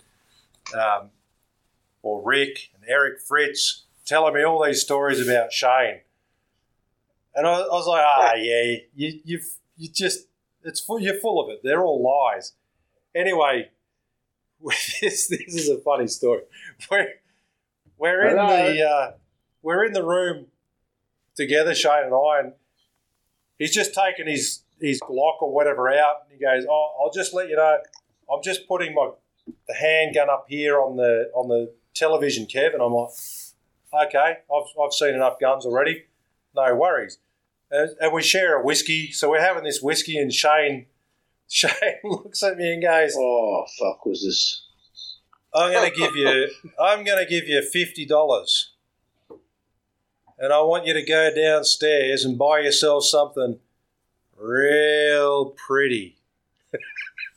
And I'm halfway sipping my whiskey, and all those stories about Shane start coming into my head, and he was dead serious. Just like track down a drink. Okay. Oh, well, you gotta watch that video. I tell you though, it's amazing what you can buy down in the gift store for $50 at late at night. That's funny. Dirty bastards. I love the Steve. Oh, Look, Steve, I'm sorry. Yeah. Steve, I'm sorry. It's been a good night, but it's probably time to call it quits now. Henning's here. Your balls. Forget about it. Did you get lost, Henning? Oh, no, I've got a student here. I'm just busy doing a course. Oh, you And look I just busy wanted to doing get a him course. Yeah, fuck. Yeah, Yeah. I am. I just came and sat down here and thought, okay, that's Oh, yeah. enough. Yeah. I have a beer. Did you say just don't get your steel too hot? I'll be with you in a minute. One of my Yeah. students finished the knife, Henning. One of my students finished the knife. Yeah, you bastard. Yeah, a barrel First knife. one ever. That's a Steve, legendary Steve. knife. I never thought that thing really exists. Steve, I It's spent... a unicorn, bro. It's a Yeah, unicorn. it's like a unicorn knives. It's impossible to make them. I know. Uncle Steve, Corin's got a knife supply shop because he needs so much knife supplies because he screws up so much material making one barrel knife. He couldn't make knives otherwise if he didn't have a shop full of steel. So he has to have a knife supply shop. 'Cause he just How many keeps days did screwing we up spend his together? barrel knife. 4 or 5. 4 or 5. Steve, I spent 5 days with Corin at his workshop to make a barrel knife, and we didn't finish. Matt Jackson Rumble, same thing. And it took Jamie in the end. It took Jamie about 7 days. Yeah. 7 days to make To one do with me. a barrel knife. Yeah. Yeah. It must have been with the shop lubricants. That's generally the cause. There's a fair bit of. basically.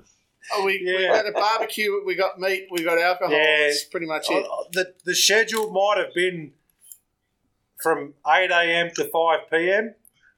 and by 11 a.m. we were sober enough to go back and do some stuff, and then we finished at about 3 p.m. to have drinks. I've got a bit of a reputation for it. I'm not proud. Anyway, keep going. As long as we're sharing it. As long as we're sharing the knowledge. I got a problem. As long I've got as to you're own up doing to it. it.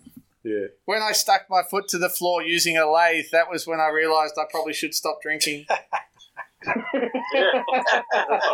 Look at Mert shaking his head. Oh, fuck. Oh, that's funny. It's true story though. That's the scary thing. It's a true it's just story. a Fucking sad story, bro. That's a fucking sad story. I So- got to stop. So Henning, you Yeah. say you've got a student. Is it one of your family again? No, it's a good mate of mine. It's actually my accountant. Oh. Your cousin? Oh, yeah. Is that the same one that was on a few weeks ago? no, not Is that it good student? Yeah, If you're it's doing a right. good, yeah, so he's like, you're paying him how much to come?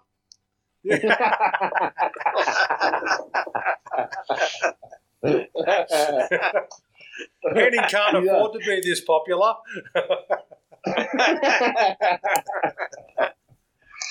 Yeah, Jamie says it was 8 days to make it. 8 days, bitches. 8 days. There's a hairy bastard. I don't know. That guy's got more hair in him than the rest of the world, I think. Almost And as that's big as only the on money his- I've got that's my only back. on Have you his seen rear end. yourself on a fucking mirror? Have you seen yourself on a mirror? Hairy Me? bastard. On a mirror. No, I don't this- stand Oh, in the fucking mirror. Henning. Henning. You Yeah. Henning. Fuck you, Henning. Fucking bearded South Fuck you, African man. Shrek.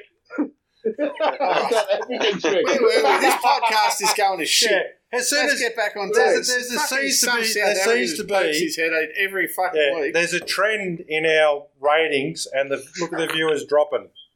Oh my We've gone God. from 700 viewers to 36 as soon as Henning The showed moment his I come face. on there. They run in, they're like, fuck. And the folder, Henning, the folder. Have you finished your folder? Yeah, it's done. Yeah, he did. You're Yeah, not that doing took you a while to make. You're not doing any gold inlay or anything That on didn't happen overnight. No. Oh. Yeah, but it's not a barrel knife. Well, let's do a 48-hour barrel knife challenge, bitch. Ooh. Yeah, let's do it. Yeah, okay, I'll do it because that'll mean you'll finish one. For fuck's sake. Yeah. Finally. No, he didn't say which 48 hours of which year. Yeah. I'll it's just like stagger 3 them in hours. little bits. 3 hours this like year, 3 hours next year. Steve, like 30 Steve, minutes a month long. I'm known for making one knife a year. Last year I had a week off before New Year's and I made another one, so I got 2 knives out last year. So I'm under the pump this year to get 2 out again. At least 2. Yeah. Goran, just tell me, the barrel knife you had at Blade Show last year, who did you borrow that from? Oh, I borrowed it You from obviously didn't make that one. yeah, obviously. That was That's the that one was kid I to borrowed me. that off me mum. That's me mum's knife, that Your one. mum. Yeah, me mum. Gave it to me mum. So she's also finished one, and you still haven't done one. No, I gave it to her. Yeah, well she probably could. It's fair. Yeah. Yeah, you can make fun of me all you like, but someone says God makes your blades, blame him if what? Takes a while. Oh, fuck, yeah, right, eh? That's a bit wrong. Anyway, Oh, well done, Matt. Well done. yeah, making Don't worry, friends I'll there, get Matt, you when I making come friends there. So, yeah, Matt reckons... Good luck. Anyway, whatever, anyway. What's our next questions for Steve? Come on, Mert, throw one out there. Steve, just before we got on the podcast, you were talking about the forges. So I think a lot of the guys who are getting into knife making, they're trying to make their forges, and who else can give better advice than you? Who built so many forges and knows intricacies? On forges, hell, I just got a lesson from Henning. I built all kinds of forges. I built. You don't have to probably- mention any. Just pretend like he's not here. Pretend Henning's not there. That was, the problem is he told me, Milk your cabbage. he gave me an absolute promise he was going to wear his new hairpiece. He was going to wear that new hairpiece he bought, and he didn't wear it, as you can plainly see. But that Okay, thing looked like a skinned muskrat, and I didn't want to see much about it. But no, I loved it. I made all kinds of forges. I made some round ones one time. I cast over a basketball, and it was a Tim Water design, and it had a water-cooled burner on it. That thing was like the sun. It would go white hot in under a couple of minutes. You could weld anything you put in the door. But the problem is the thermal shock would take it out. And over time it would crack and finally break up look like the Death Star after the explosion. But then the Don Fox designs that I used for years work, I've made them both horizontal and vertical. And then after I saw what Henning was doing, I totally modified what I was doing with it. And I've just finished 2 big forges there. One of them is for a friend of Neil Kamamura, and the other one I made for me, and I love things. After you fire them one time and get all the chemically bound water out of them, they go to heat within minutes, and you can be welding just in probably 10 minutes or less in the damn thing. So it works. That new refractory was hell expensive, but it was worth it. So that's what I'm doing. Anyway, you can build them out of nothing. K-wool Satanite, I built them, a bunch of them like that, where you line it with K-wool, and it can be a horizontal or vertical. You cut your doorways in the thing and run a 4th-air burner is absolutely necessary in any of them. I'm running ribbon burners in this last few. I really like them. It heats and it doesn't run quite much fuel, but it's efficient. But if you're just trying to be efficient, that's kind of a waste of time, because if you're being too frugal, it can cost you money. So you want to get the gas in there and get it hot and get the work done. If you're having to take 3 times as long to heat a piece of material because you're being frugal, you're not being frugal. You're wasting your time and money to do that. So I want the forges to get up to speed quick, and I want them easy to maintain. And that's a big deal. You got to have this with this Castlelite the idea I got from Henning. it's going to make my forage last about 10 times longer. I won't have to rebuild them as much, so that's a good thing. But now that design that he has, I modified the way the doors move on it. My doors are backwards from anything. It's because I'm on the north side of the equator.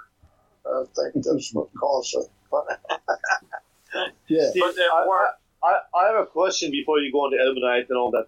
So, what's the advantage of forced air feed versus regular burners or Venturi burners? What's the advantage and disadvantage?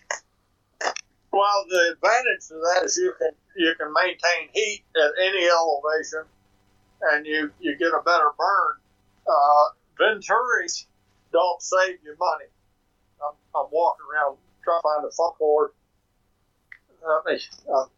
You still hear me? Anyway, yeah, with a Venturi, you have to. It works on the Bernoulli effect. The speed of that gas is pulling the air in, and so you're having to run the propane or LP or whatever you use, and they're under high pressure, and a lot of it to get the air draw to make the thing burn. And so they work pretty good, but there's tends to be tuning problems on them, and they don't heat big billets very well. And I'm into stuff that's of a size that you can. Hold on just a second here. Let me get plugged in. Oh, what the hell? You think Henning would have worked all this out beforehand? Anyway, it says low battery, you're dying. Well, no shit.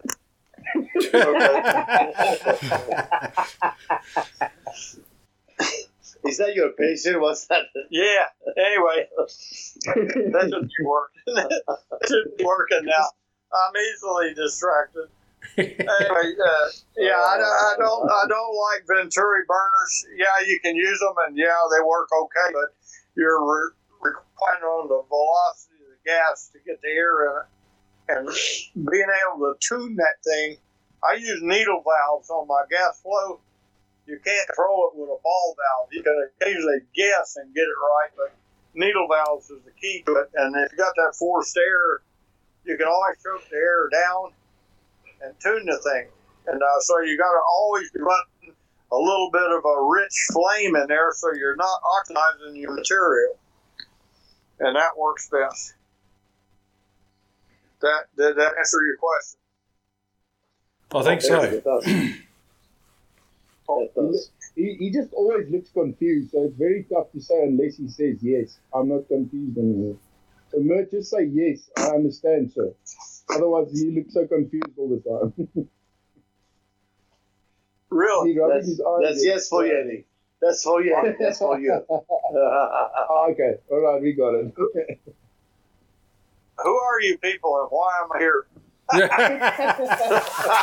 ask the same question every week, don't worry.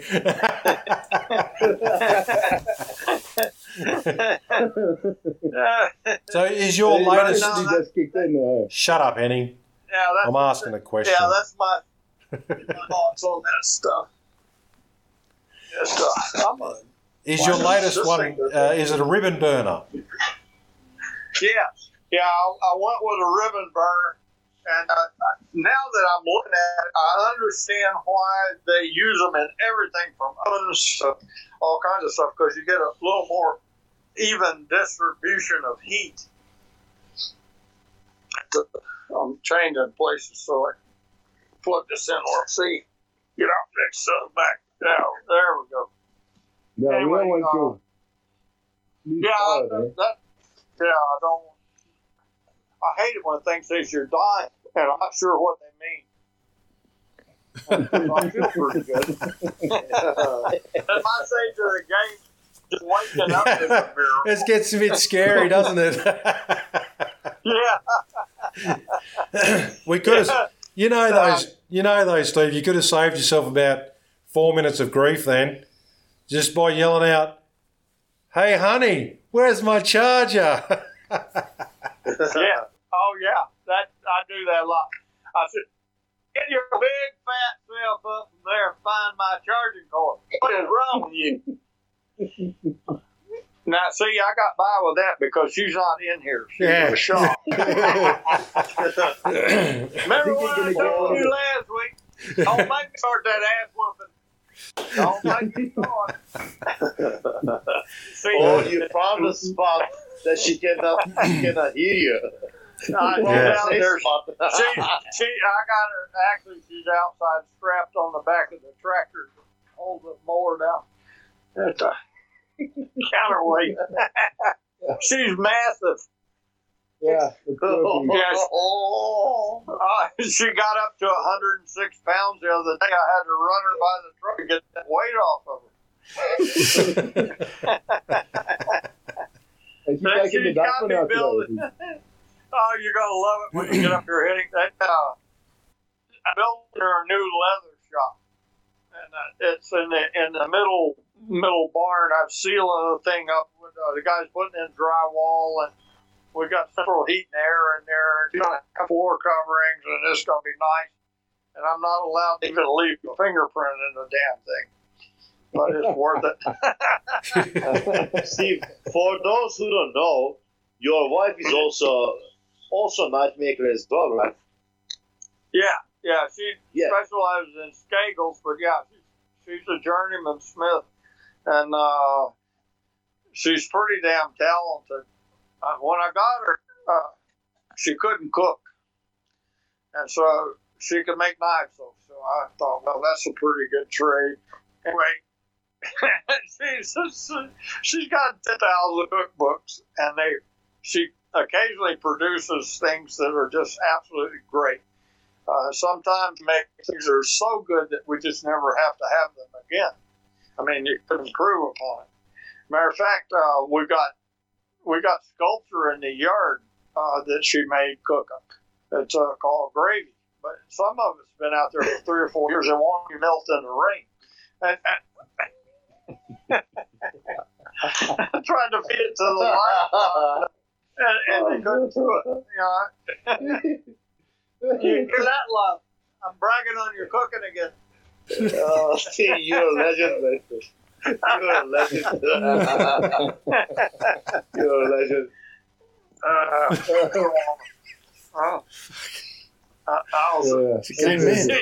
told her that she had to set the clock, but I would get up in time for this podcast. So that was funny. She comes in and she touches me on the feet and make sure my legs are fully extended. She touches me on the toes and says, honey, what? She says, 6:30. Yeah, it is. Do you want coffee? I said, yeah, but in a cup. Don't pour it on me like you did yesterday.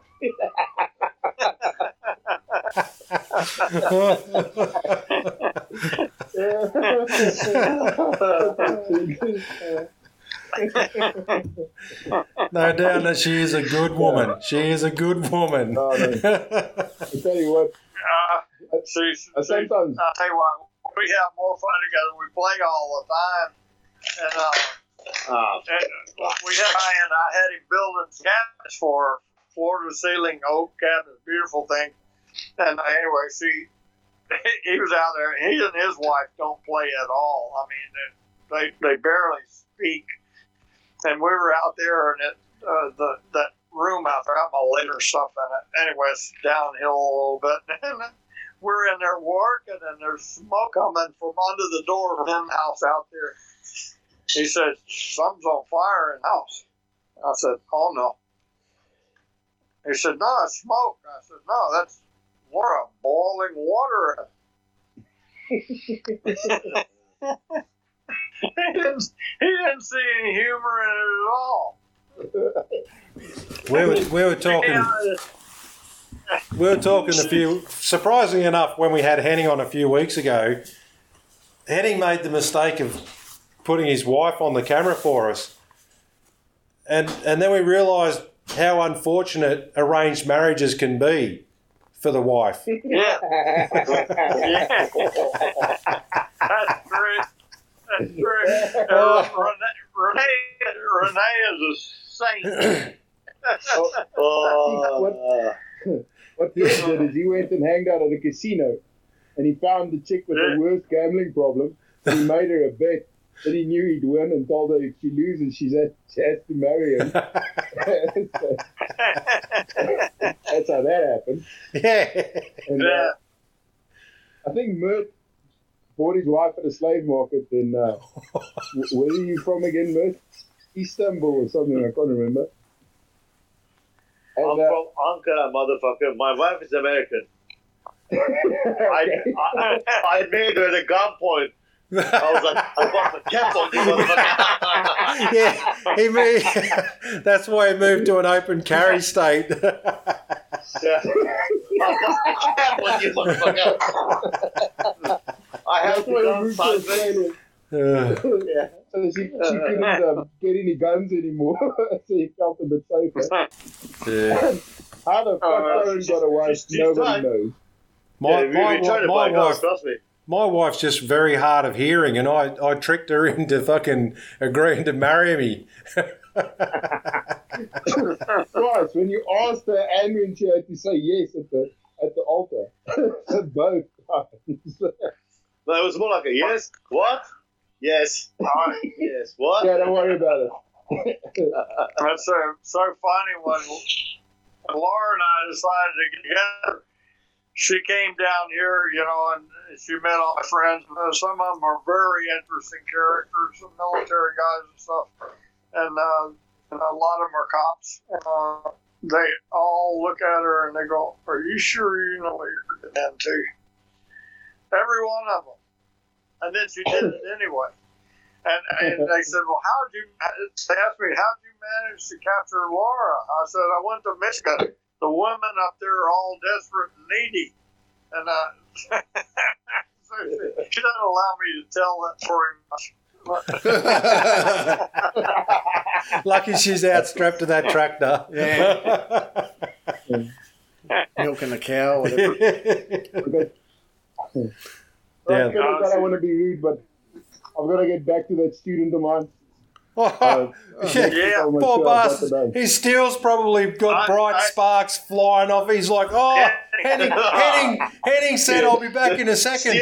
I'm just going for a piss. Sparks coming up. Looks like Merck's come out Ghane by this time. Henning's going to go out with a stick. Fuck you, Henning. Fuck you. Henning's going to go out to the workshop with a stick and just go, "I told you not to do that." Just fucking whack, whack, whack. I'll tell him it's okay. It's just forging fire. Was that your student running past the back of you then? Yeah. Oh, there he goes Again. There's the student over there. So Oh. I wasn't lying, see, fellas. Did he just run and grab the fire extinguisher? I'd get back to your classmate pretty quickly. Okay, gents. Yeah. Well, See you, bye. love you all. Bye. Yeah, Henning. Thanks for your rare visit to our show, Henning. It's like Besides, every I gotta fucking help week. That's better. Oh, I got 5%. God, I'm glad that's over with. yeah, so are we. So are we. Fuck. Well, Steve, we have to say, mate, we'll probably let you get on with your day. Thank you very much for being a part of the show. We really appreciate it. Oh, as Henning would say, my bloody ribs are hurting from all the laughter. That was a bloody top night, mate. Thank you. Thanks for joining us. Anytime, guys, and you're always welcome up here. So come on. Yeah, for We'll sure. make stuff. Well, listen. I'd love to have you in Australia. As soon as Yeah, these we'll get a as soon as these travel bans lift and everything else, now that you've said that, you probably actually catch a few of us over there, I'm sure. Oh, absolutely. And I got a place to put you up. And the old lady has plenty of wine and liquor, so you're set. Oof. And I've got cigars in a humidor that were rolled in 1966. I'll watch from You a just- distance. Just you And text. you know what? Just you I'm text gonna me an make a address, barrel man. I'm gonna go buy a barrel and fill it up with something to drink, and when I hit the bottom, I'll have the knife made. That's a barrel knife. All right, thanks for the invite. Enjoyed it, guys, and the door's always open. Thank you Jamie, very I'll much. see you. Thanks, Steve. We'll hopefully, All right, you guys take care. yeah, we'll hopefully get you out here sooner rather than later. Hey, I'd love to. Yeah. Great. Thanks, Steve. You're hilarious. Thank you, sir. All right. See you guys. See you later. Ciao.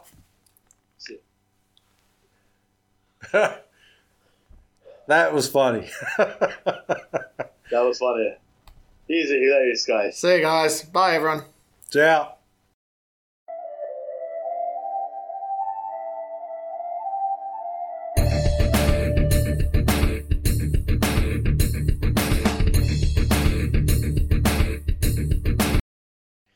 Three, 6, 9, damn, you're fine. Sucker. Some. One more time, get low. To the window. To the wall. Sweat drops off them balls. All these bitches count. Keep going. Well, guys, it's good. No, keep going. No. Yeah, I'm out of here, guys. Love you long time. Bye night. Bye, motherfuckers.